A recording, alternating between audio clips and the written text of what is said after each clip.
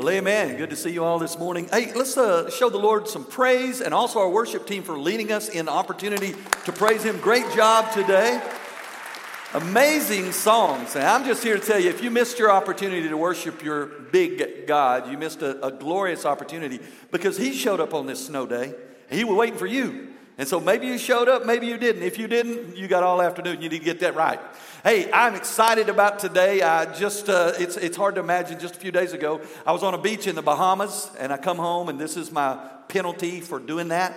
Okay, snow on a March Sunday. But we are in Exodus today in our series called Exodus on the Move. In this book, everything is moving. Okay, everything changes in this book. And it's a 3,500-year-old record of a real-time event. And although it's 3,500 years old, it's not an old book. It's an eternal book. It is inspired by the true and living God, and it is applicable for us today, and that's what we're going to see today. Last week, you got to take a break from Exodus, and Clark preached for me, and I'm so proud of him, and God's using him and developing his gifts, and show him some thanks for filling in for me last week. The first message I got was not how great the service was. It was off. There was a lot of people out. So next time, I told him I want him to take a panoramic picture of who's here, so I can send a phone tree to everybody who is not here. Okay? So Exodus chapter 15, find that in your Bibles. That's what we're going to be looking at. And you may be thinking, well, I thought we've already covered Exodus chapter 15. We have. And we've covered 16 and 17, but we need to look at it from we need a flyover, a 35,000-foot view, looking down on Exodus 15, 16, 17, and learn about ourselves. We're going to look in the mirror today when we look at this passage. And so it's incredible that what we see in this book is God has delivered a nation, a couple of million strong. And they've been delivered from 400 years of slavery, oppression, and bondage. God has marched them across the dry bottom of the Red Sea, turned the water over on top of the Egyptian army, and destroyed the enemy. And in chapter 15, it's a good time for a party. Moses writes a little ditty, a little song. Miriam chimes in. They dance, they sing. I mean, it's a good day, right? And then life sets in. And what do we do now? Well, they did what we do. They began to murmur and complain about their physical needs, and they'll do it for the next 40 years. It's easy to point a finger at a nation of Israel and say, how could you do that? I mean, God walked you across this dry bottom of the Red Sea. He destroyed your enemy. He delivered you from captivity. How could you do that? They did it just like we do it. And we need to learn from them. That Scripture tells us in the New Testament that the things in the Old Testament were given so we could know and understand and learn from them. And so that's what we're going to try to do today. And so the title of the message on the back of your life guide is simply this: Wilderness Provision. Wilderness Provision. You see, in Exodus, the idea of the wilderness shows up over and over and over. Just read the book and just count how many times you see the word wilderness. I mean, it's everywhere. But there's more to it than just this journey for a nation in the Sinai Peninsula. There's more to it. You see, wilderness is a type. In Exodus, it's a type. It's an expression of life in the wilderness. And I want you to know today that your life sometimes is a wilderness. I want you to understand something. For the nation of Israel, are you ready? It's this. They were delivered from bondage and captivity, 400 years of oppression, miraculously delivered and set free. Marvelous, glorious day. And all the while God said, I'm taking you to a new place. You see, when He rescues something, He doesn't leave it there. He wants to take it to a new place.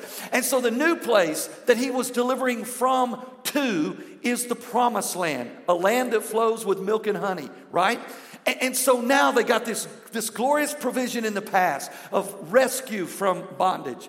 They've got this glorious promise of provision in the future called the promised land, the land of milk and honey.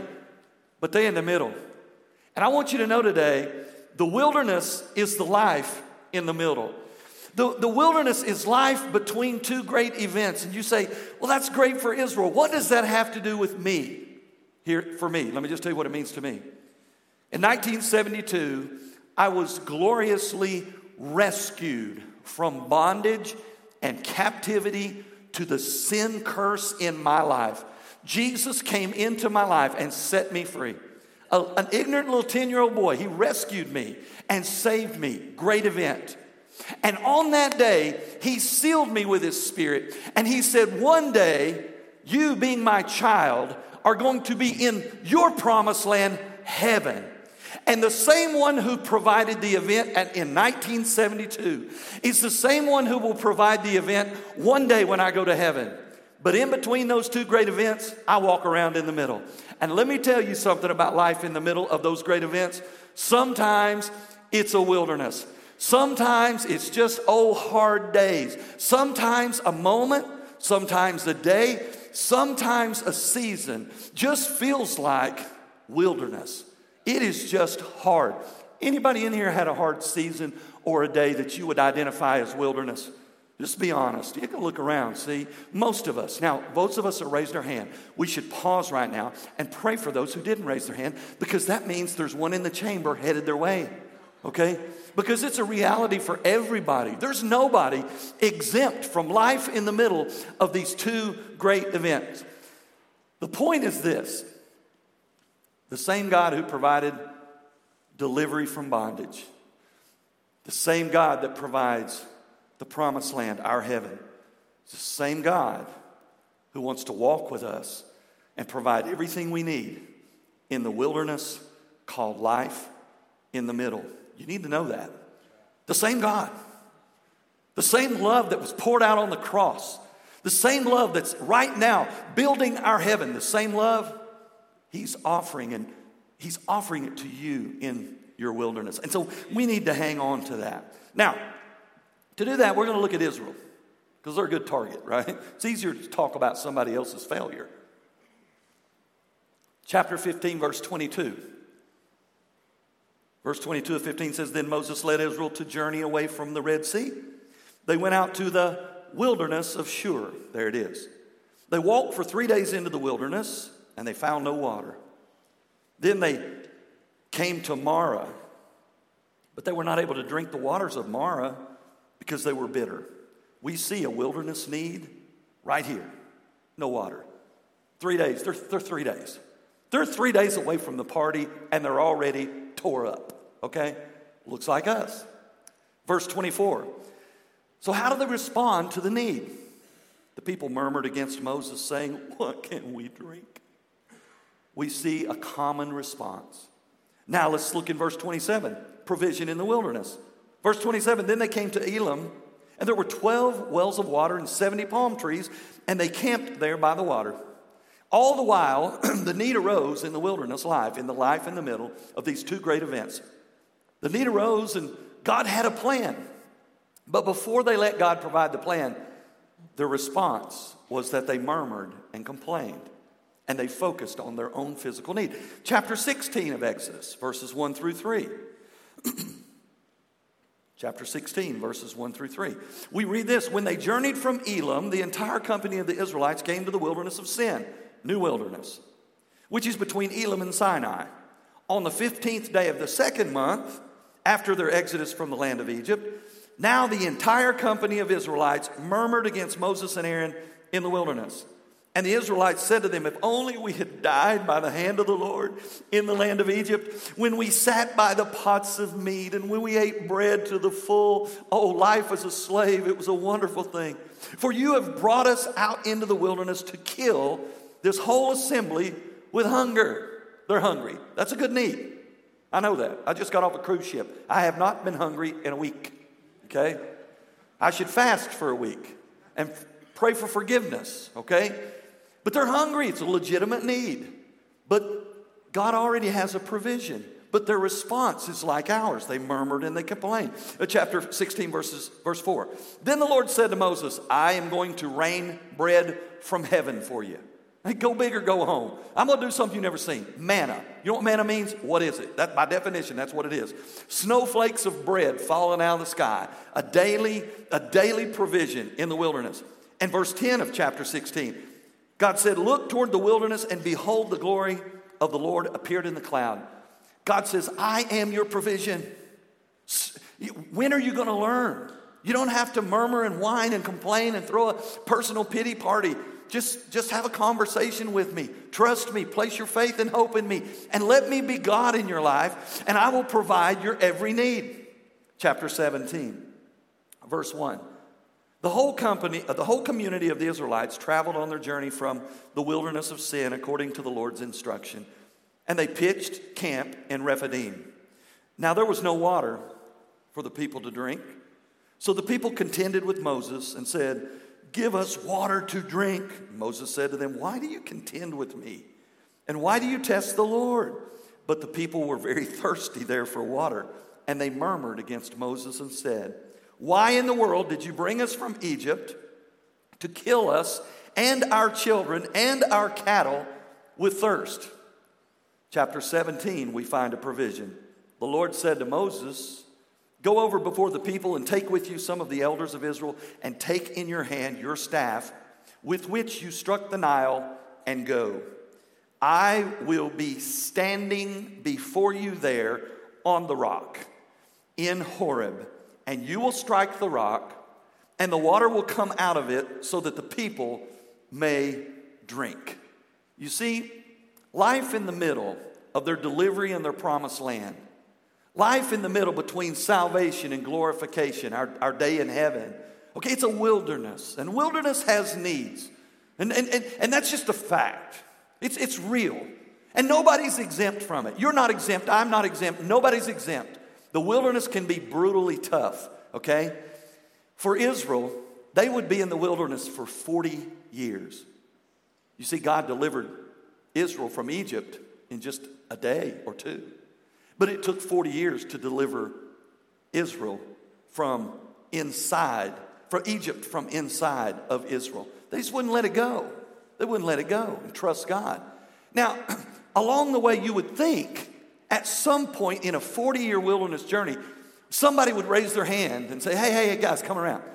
I've been noticing every time we have a need, we throw this little pity party, and we whine and we complain, and, "Oh, woe is me," and we try to find people collectively that we can just suffer together. That's what we do when we're suffering. We want somebody to suffer with us. Just empathize. Just come on in the suffering circle here and join me in this, okay? Then we're going to have a pity party.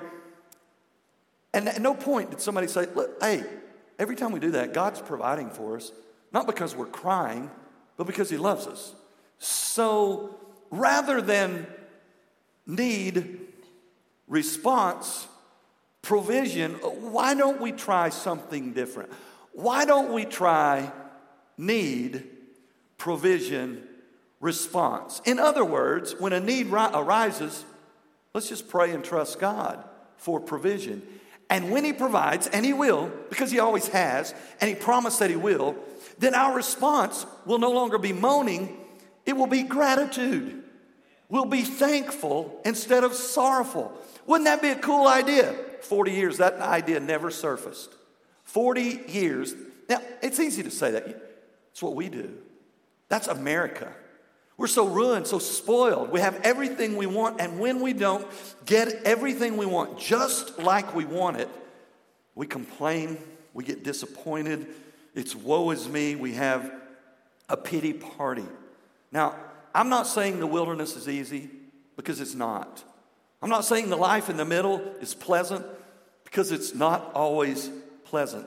But I want you to know, life in the middle, between delivery and delivery, God walks right in the middle of it.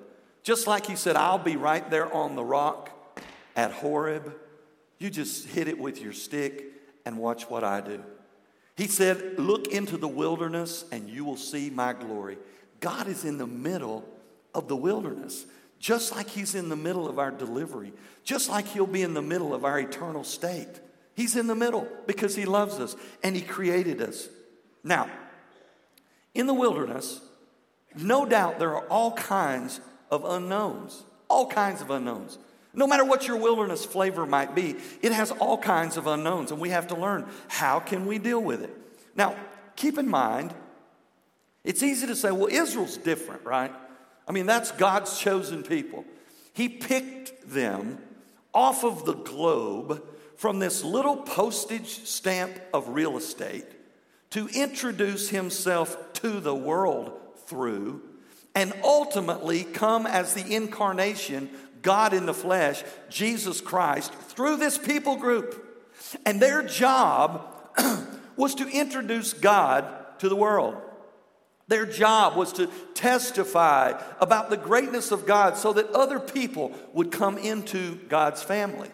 That's Israel. But church, that's who we are. That's who we are. You've been chosen and selected by God. He died on a cross for you to pay your sin debt so you could be a child of God, so you would be part of the bride of Jesus Christ.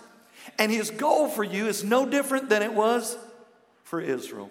He wants you to be the corridor that God comes through. He wants you to introduce God to your world. It's no different now than it was 3,500 years ago. And God has called us to be three things. Are you ready? Salt, light, and ambassadors of his. There's no exemption. Listen to me. If you're saved today, and if I ask you, if I came to you, are you born again? You say, most of you, whether you are or not, say, I'm saved. Okay? Because ain't nobody wants to go to hell. If they are, they're a total idiot. Okay? Yeah, I'm saved.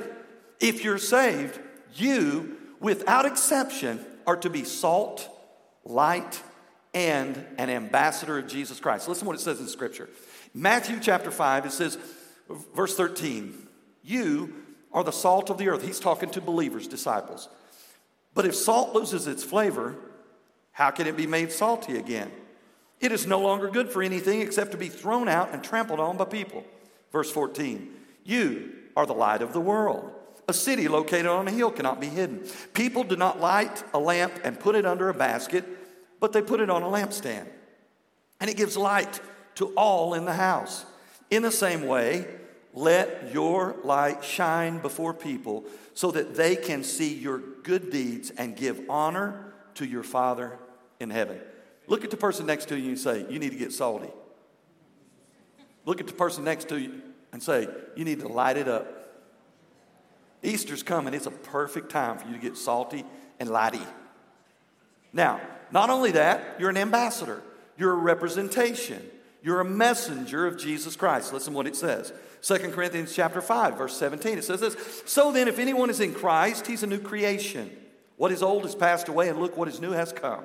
He says, and all these things are from God, who reconciled us to himself through Christ, and who has given us the ministry of reconciliation. Did you get that? He's given it to us.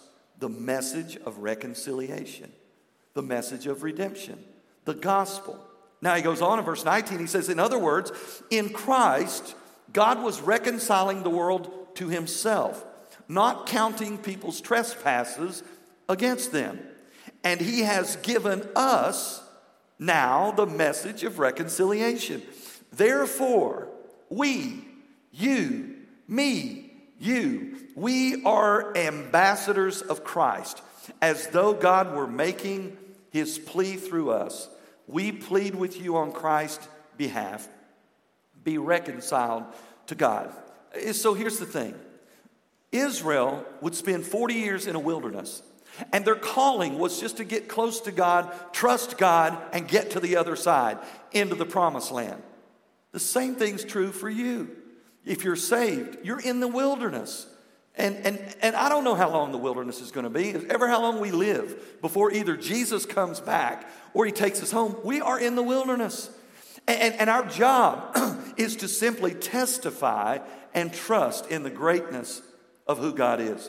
Now, sometimes what happens, we enter a wilderness experience and we think we are all alone in our wilderness. It's just me here. Nobody's walked in this wilderness. This is my wilderness. Secondly, we think our wilderness is worse than everybody else's wilderness. Thirdly, we think no one has ever walked in our shoes. They don't understand our wilderness. But that's only because we don't know their wilderness. You see, we don't put our wilderness experiences much on social media. Social media is not airing for the world how miserable your state is. It's rosy and good, all right? We put the good stuff on social media, for the most part. But everybody has a wilderness. Everybody in here has wilderness days, I can assure you. It's nothing in the Bible says Our life is going to be perfect once we're saved until Jesus comes back or we die and go to heaven. Nothing. In fact, there's many more scriptures that point to the reality that wilderness suffering is just a part of this life in the middle. And we all simply walk through it. Now, wilderness experiences come in a variety of flavors and colors and packages. So I made a little list. This is not exhaustive, of course. You've got your own list. But here's what a wilderness life in the middle experience feels like. Heartache, disappointment, sickness, suffering, loss, depression, need, pain, loneliness, frustration, anger, and you can fill in your own blanks. But of that simple list that I just gave you, how many people have ever experienced those emotions in your life? Raise your hand. Double hand, that's right. Walk in it, okay? It's real. And these students raise their hand. It starts early. It doesn't wait till you get seasoned, ready for it. It starts early, and it continues the rest of their life. Now, we're going to talk about our response to that and how we can understand more about our wilderness as we go. So, I want you to know today that the wilderness conversation at your dining table or wherever you're having your wilderness conversation may not be the same as the wilderness conversation at the table in the house next door. But they're having wilderness conversations too, okay? I want you to know today, wilderness living is tough. But just like God was there for Israel, God walks right in the middle. He punches a hole in the wilderness darkness and gives provision to everything you'll ever possibly need in the middle of your wilderness. Now, God wants us to learn how to deal with the wilderness. In one way, we look at Israel. Also, we read Scripture. King David, wrote the most popular psalm in all the Bible. You typically hear it at a funeral. You hear it other times. It's a psalm for every day. It's the 23rd psalm. David wanted you to know something, inspired by God when he wrote that psalm. He wanted you to know about life in the middle. He wanted you to know about the provision in the wilderness. He wanted you to know what to expect in this life in the middle. Are you ready? First, he wants you to know God will not make every day a wilderness journey. Every day is not a wilderness journey. There's going to be some good ones. You may have to sift through sometimes, but you'll find some good ones.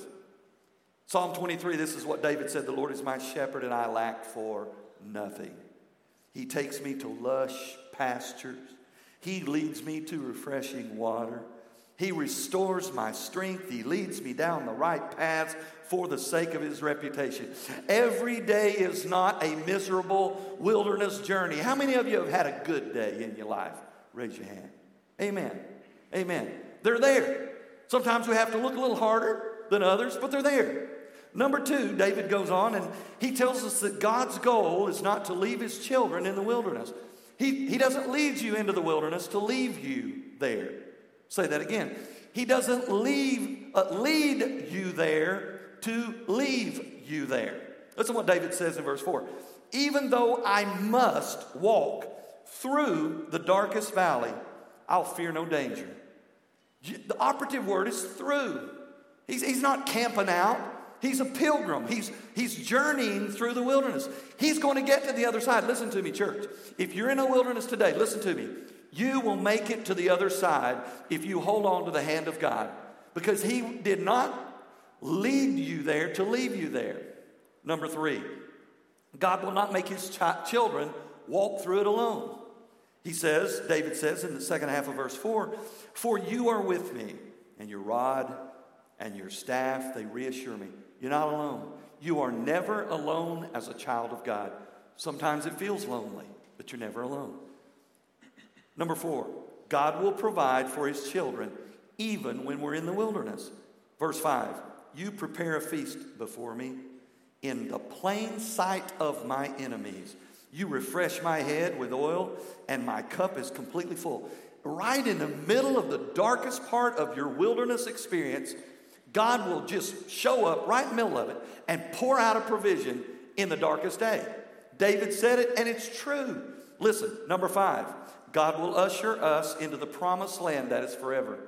He's leading us through, and the place he's taking us to is our promised land, ultimately heaven. Here's what he says in verse 6. Surely your goodness and faithfulness will pursue me all my days, and I will live in the Lord's house for the rest of my life. Wilderness life is a reality, and we have to learn how to walk through it. I mentioned a minute ago that when I asked if anybody had any suffering, these young people raised their hand. Yeah, they got it. And I want to encourage you all. God willing, you have a long life ahead of you. And this wilderness, you're going to have more of those days. But I'm telling you, I'll tell you about it more personally in a few minutes. I'm telling you, God will walk with you through it all, provide, and there's nothing else that is that fixed. Nothing else that you can place your confidence in except for God. If you're a seasoned sufferer through the wilderness, tell me amen. See there? 8 of them.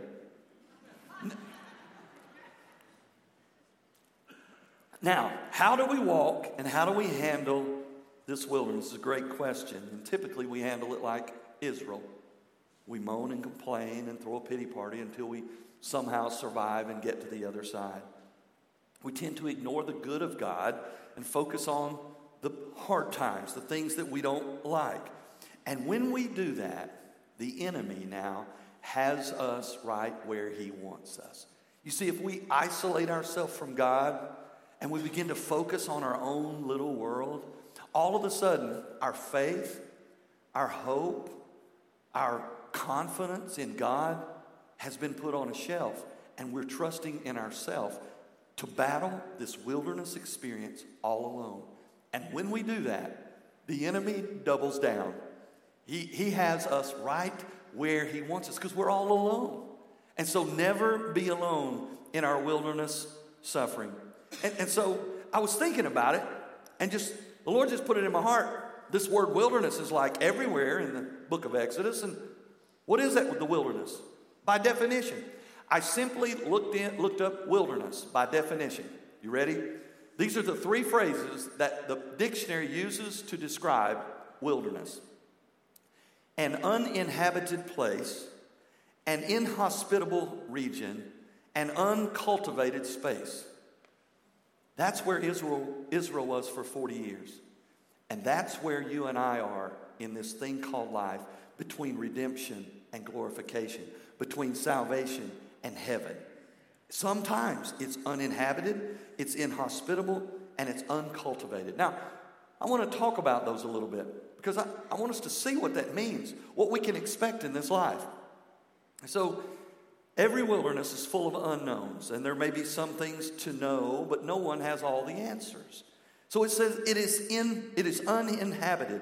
That means there are no historical records, there are no current reviews, there are no testimonials about how you can navigate well through it, and you feel like there's no one else who has ever lived in that particular wilderness. It feels uninhabited, like there's no one there. It's just you. Now, watch this. Have you ever had a wilderness experience where you felt like you had a target on your back and like nobody else had ever experienced what you were going through? You felt alone in it? It's what it feels like, man. That's what it feels like. So I was thinking, what would be an example of a wilderness experience that feels uninhabited? I thought about this. Miscarriage. Miscarriage is when a mother conceives a baby, and before the baby is born, the baby dies prematurely. It's called miscarriage.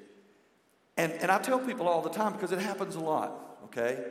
And I call it the unspoken suffering. Because people don't talk about it much because they're hurt. So it's devastating. It can be devastating.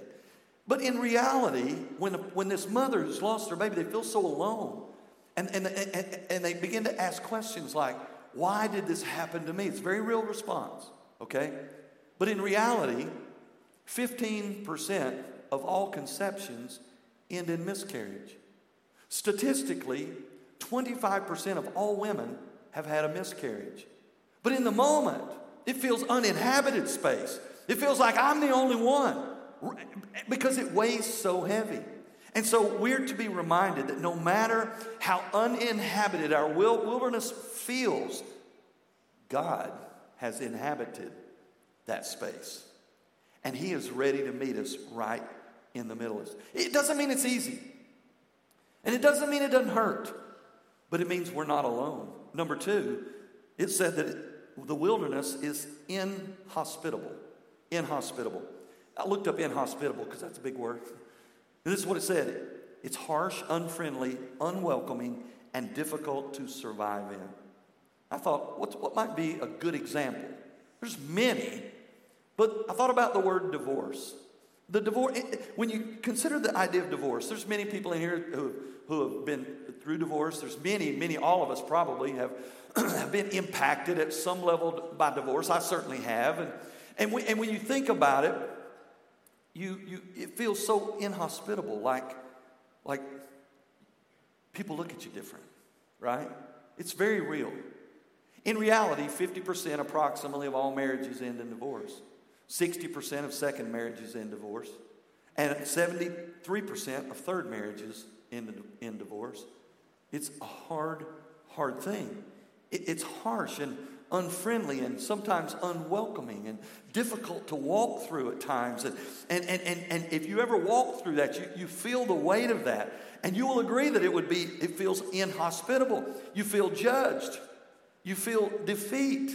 You feel some level of failure. It just comes with the Word. And it's a wilderness found in the life in the middle. And that's not the only one. There's many other wilderness that just feel inhospitable. Number 3, the wilderness, it said by definition, is that it is uncultivated. That simply means it hasn't been turned. Everything hasn't been revealed. The soil is laying there dormant, and it needs to be turned, cultivated to determine what's underneath. And I thought of some of these things might be sickness in our life, job loss, an injury, a difficult child, a parent with dementia.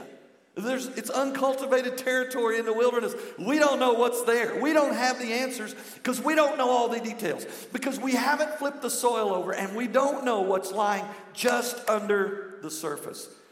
So, like I said, we were on a cruise this week. Don't hate.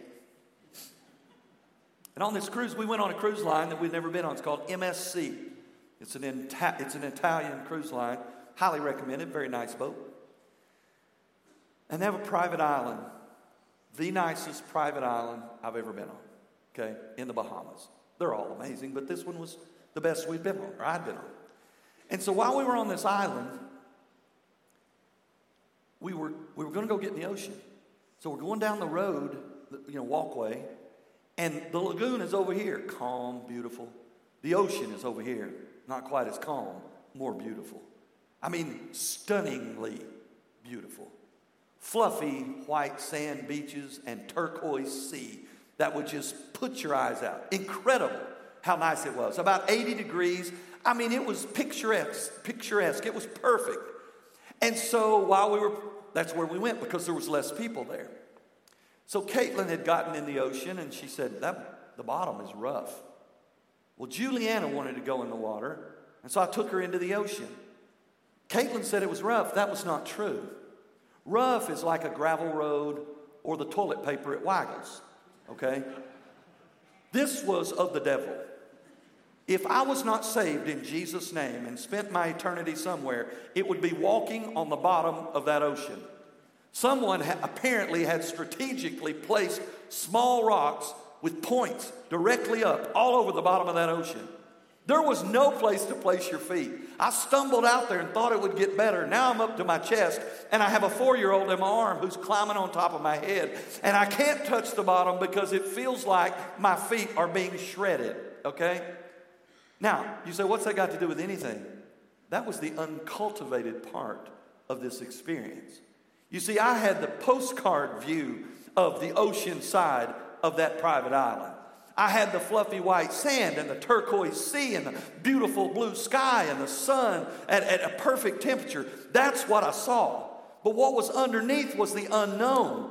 And the unknowns, if we're not careful, that's what will get us. And that's what will ruin all of the good that is in that environment. And I want you to know today, in this life called wilderness, sometimes these things like those jagged rocks, uncultivated, show up. We didn't see them coming. And they hurt. And they're uncomfortable. And they're frustrating.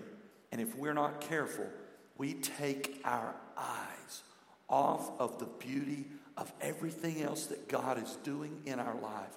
And we focus on that one thing that has now been cultivated. And we have to be careful about that. Now, that's what the wilderness looks like. Sometimes God just leads us there. I want you to know that today. Because when we have these experiences, we begin to ask questions like, what did I do wrong? Is there sin in my life that I need to confess, I repent of? Have I mistreated something or someone? Or why is this happening? Sometimes God leads us there. He just leads us there. So we'll know him more fully. So we'll trust him more completely. He leads us there because in the middle of the wilderness, he's got a provision.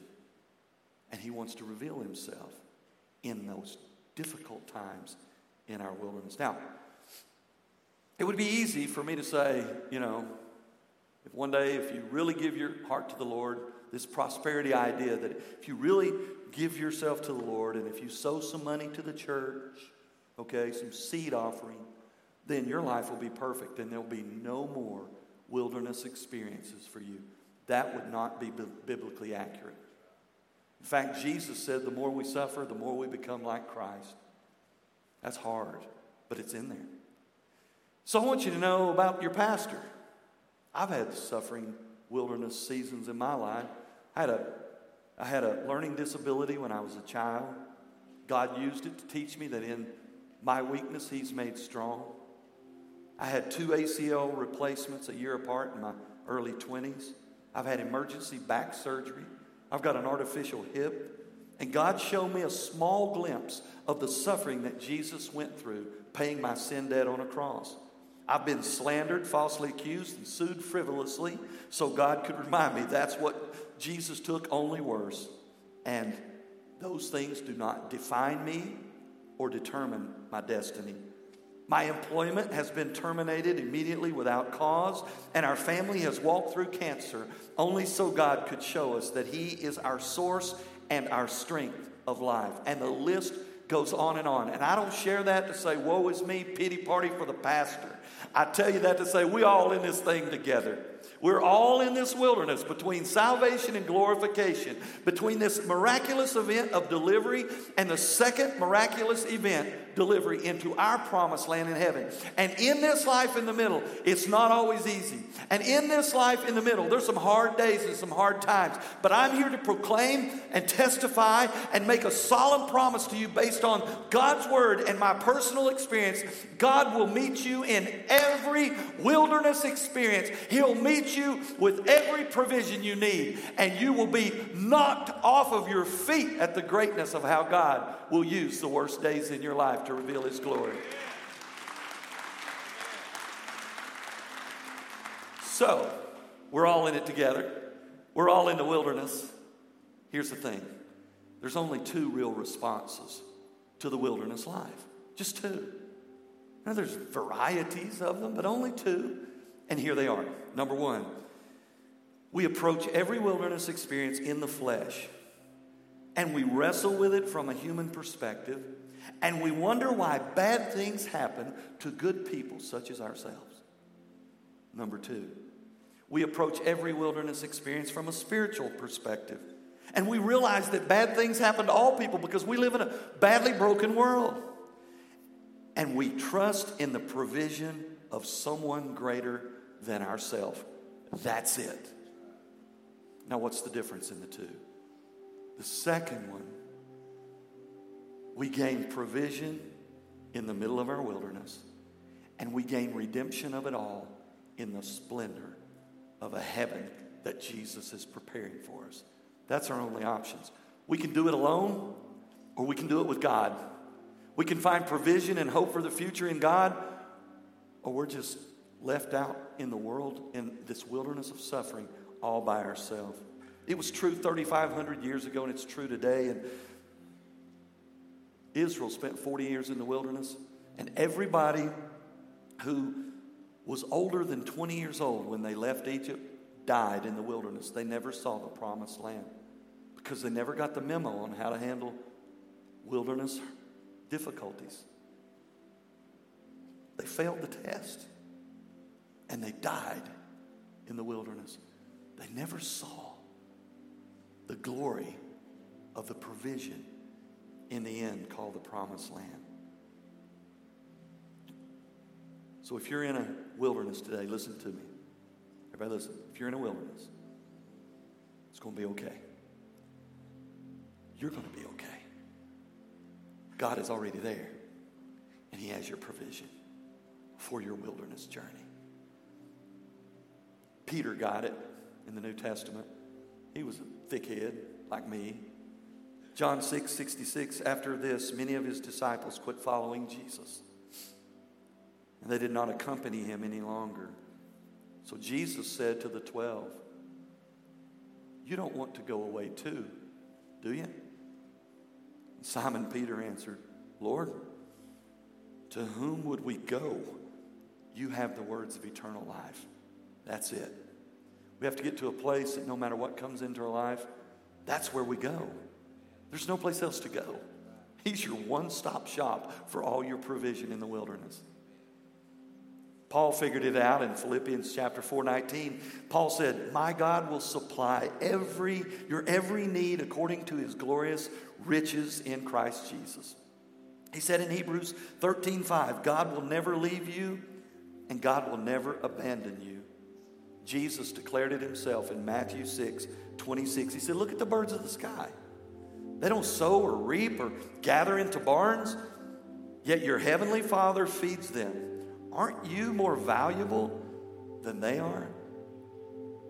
Life in the middle for us is no different than it was for Israel. And it's no different from one of us to the other.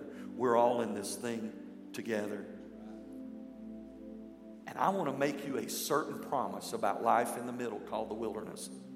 You won't have all the answers. You'll never have all the answers. We were on the cruise and we'd made our way successfully without bloodshed from the ocean side to the lagoon side. And while we were there were 3 couples, I suspect in their 20s, and they were there on the beach. I don't know if they were married or not, didn't inquire. But there was a ringleader in the mix. He did all the talking, had all the answers. He was tanked up on liquid courage and liquid wisdom. Had all the answers to everybody's questions. And it was not his first rodeo, because he had road rash on his forehead about the size of an envelope. And he was talking about how he thought he had really done some serious damage to his neck. Okay, and colorful, broad language. Most of his words would be 4-letter. And the other crew just kind of he captivated the audience, right? Had all the answers. And so this went on, and some of the families left because of his language, and he just continued to get tanked up on liquid courage and liquid wisdom. And so the conversation went on, and we were in the ocean, and every now and then we'd hear a little bit. But as the day ended, the conversation went like this. The guy who had all the answers, somehow the conversation of death came up. And he had those answers too. And so he said, well, it's like this, we're all going to die.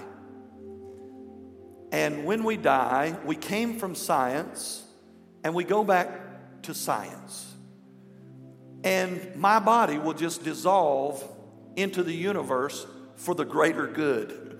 I'm telling you, that's what tequila will do for you right there. Okay, it'll brighten you up. Okay, had all the answers about the deepest subject in the world. Listen to me.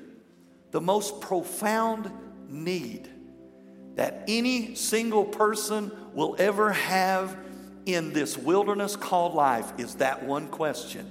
what happens when we die. And he had it all figured out. And the conversation could have ended right there. But there was a girl of the 3 girls who just decided, I've heard enough of the liquid wisdom. She said, I don't believe that way. And he said, what do you believe? And she said, on the beach in Nassau, Bahamas, she said, I believe Jesus died on a cross to pay for our sin. And when we ask him into our life, he saves us and we go to heaven when we die. She didn't stop there. She said, and if we never do that, we die and go to hell. Talk about a Hail Mary bomb. She threw it. So Mr. Wisdom said, so you're saying if I don't ask Jesus into my life, I'm going to hell? To which she said, yeah. Now watch this. Tag team. Now came Mr. Wisdom number 2. He's got questions for the young theologian. And he said, so what do you do with the people in India who never hear the name of Jesus? Or what do you do about purgatory, a place where we can work off our sins? And she just said, I don't have all the answers to those questions. Now here's the point. In the wilderness, you will never have all the answers to the questions. But you can have the answer to the question that matters most. And it's this. No matter how hard this wilderness gets, I've got a God who loves me so much that he came to this earth, became a man, and died on a cross to rescue me, to adopt me into his forever family.